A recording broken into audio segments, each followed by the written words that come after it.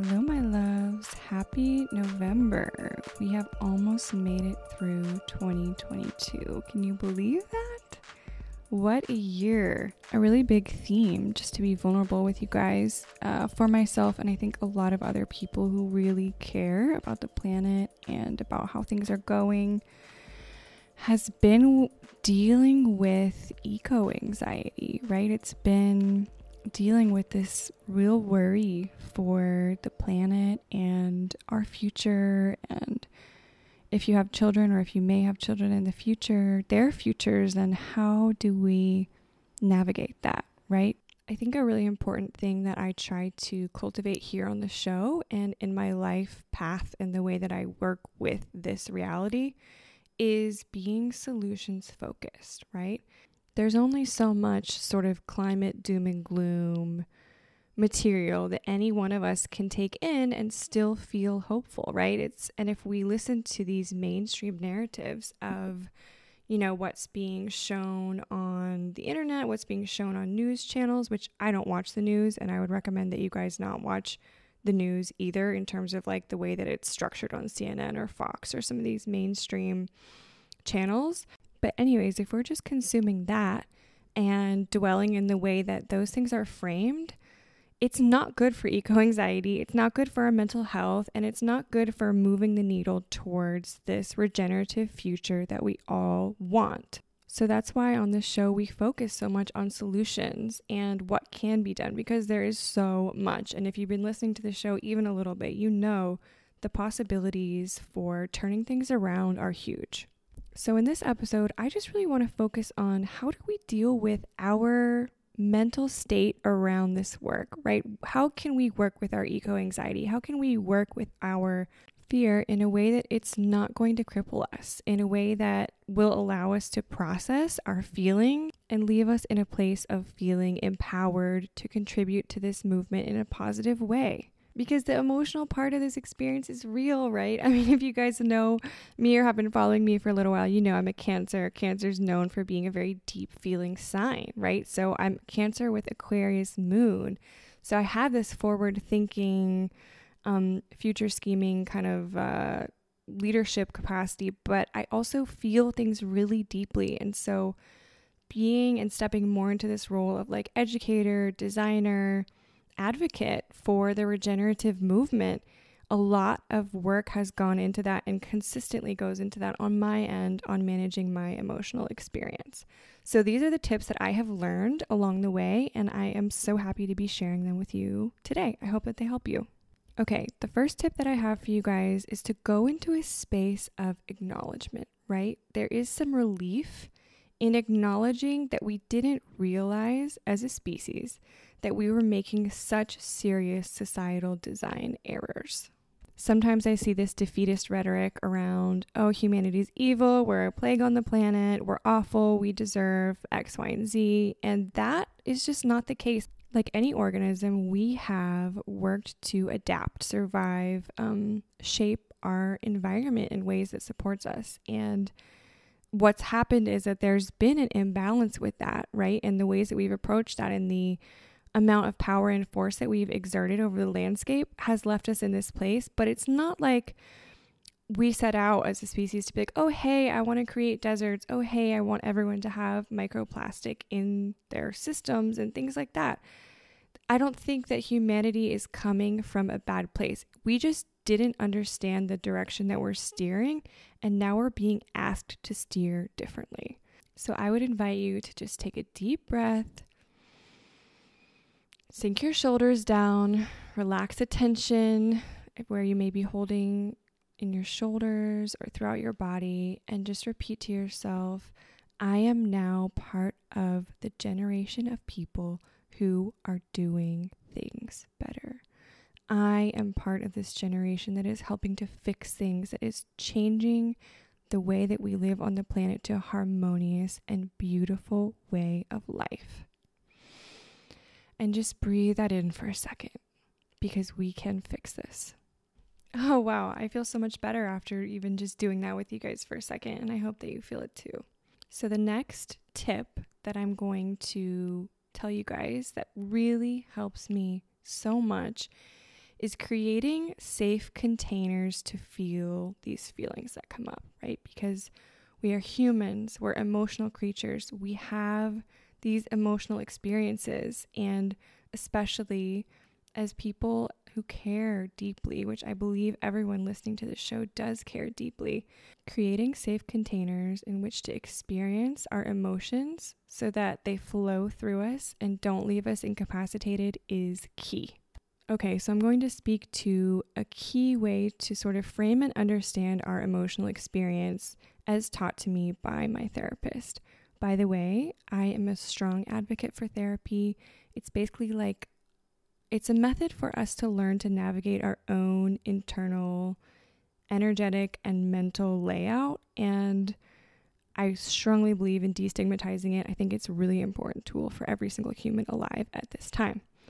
Okay, so the way that my therapist has taught me to understand the emotional experience is it is like weather, right? It's our emotions come, they surge up, we feel them so strongly, and then they pass. So every single strong emotion that we have ever felt in our lives, it has passed. And so what our feelings ask of us, right? What this eco-anxiety asks of us, what this worry for the future asks of us, is it asks for us to simply feel it, to not see it as a problem that needs to be fixed. It's not a problem to experience eco-anxiety. It's not a problem to be uncomfortable with the way that things are going and want for them to change for the better. That's actually amazing. And what we need to do is just feel these feelings. We're not going to stop at feeling them, but when we allow ourselves to just feel these things without trying to fix them, that puts us in a space of practicing mental resilience, and it puts us in a space of, on the other side of an emotional experience, being able to catalyze it into positive action. My favorite ways to process my emotions are, I love using binaural beats. I don't know if you guys are familiar with binaural beats. It's basically a type of music that activates both hemispheres of your brain and helps you to process things. I like my binaural beats partnered with a guided meditation. So for that reason, I use the service To Be Magnetic, which is a service where you subscribe for a small monthly amount and get access to all of these meditations that help you to work through internal blocks. They all incorporate binaural beats, and I found them to be very powerful and helpful. So hiking in the woods with these binaural beats going, if you take CBD or things like that to incorporate that as well, and just put on your headphones, put on the binaural beats, and hike and move through your emotional process, move through the visualizations. You know, for me, I'll often need to stop, think. Sometimes I'll lay on the forest floor. I will allow myself to cry. I will do basically whatever I need to do to allow the emotions to swell up, move through me, and know that I am safe and supported in the forest or the garden or whatever natural place I happen to be while I'm doing that processing, and be like, all right, I'm creating this container for my emotional experience to surge through me. My intention is to process it and feel so much better on the other side. Sometimes it takes about an hour. I would say give it about an hour of that process. And you guys, this is night and day for me. And I would love to hear how it goes for you if you try the binaural beats and hiking in the forest approach to processing your anxious feelings. There are many other things you can also do to support yourself in your emotional experience. I also really love journaling for this purpose, right? Getting out of your head onto the paper, allowing yourself to process your thoughts, process your feelings, and not have it bottled up inside you, right? The idea is allow these emotions to move without seeing them as a problem, without seeing them as something to be fixed, just acknowledging them as something to be experienced and creating safe containers for yourself to do so that you can be all cylinders firing again on the other side. Okay, so the third tip is after you move through this kind of realization, you've processed your emotions. By the way, this will, at least for me, this is kind of a constant thing. It's something that I do, at least once a week where I'll really move through a process like this. And remind myself we didn't know what we were getting ourselves into, go through my emotional process around how I'm feeling about things, and then arriving at this third step, which is, okay, what solutions can I dial into to help the whole? What solutions can I dial into to help the planet and help to make things better for all of us? So for me, something that I'm doing for that right now is speaking to you guys, because I know we're all having this type of experience, right? But in general, a good way to approach this is sharing energy, right? Reaching out to community, inviting friends over to garden, or pulsing your energy into your own garden, right? Sharing your energy with nature and growing native plants, growing perennial plants, growing food. Volunteering, if you have local gardens or food forests or other nonprofits or mutual aid organizations that you can volunteer with, that's a really meaningful way to direct your energy, right? Because we don't want to just sit in our little boxes and be anxious by ourselves.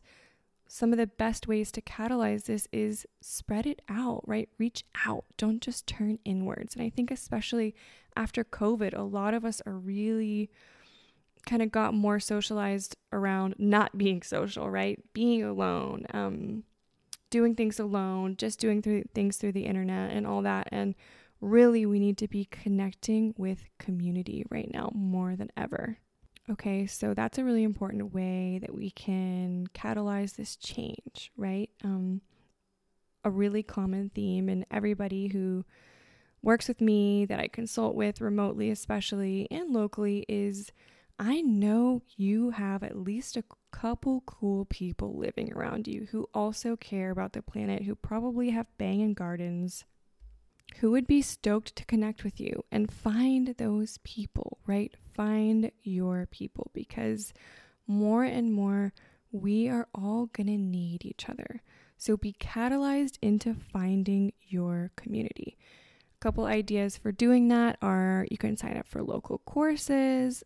Obviously, you can do your research, look around you and see, are there cool, is there a permaculture course? Is there an edible gardening course? Is there some sort of nonprofit or some community garden where you can go and volunteer and get plugged in? Because nature people are kind. You know what I mean? We're a kind breed. We're an inclusive breed. We want to work for the whole, and generally there's a shared consciousness that I've found in people who feel called to this work of really getting that it's integrated and that this is a team sport, right?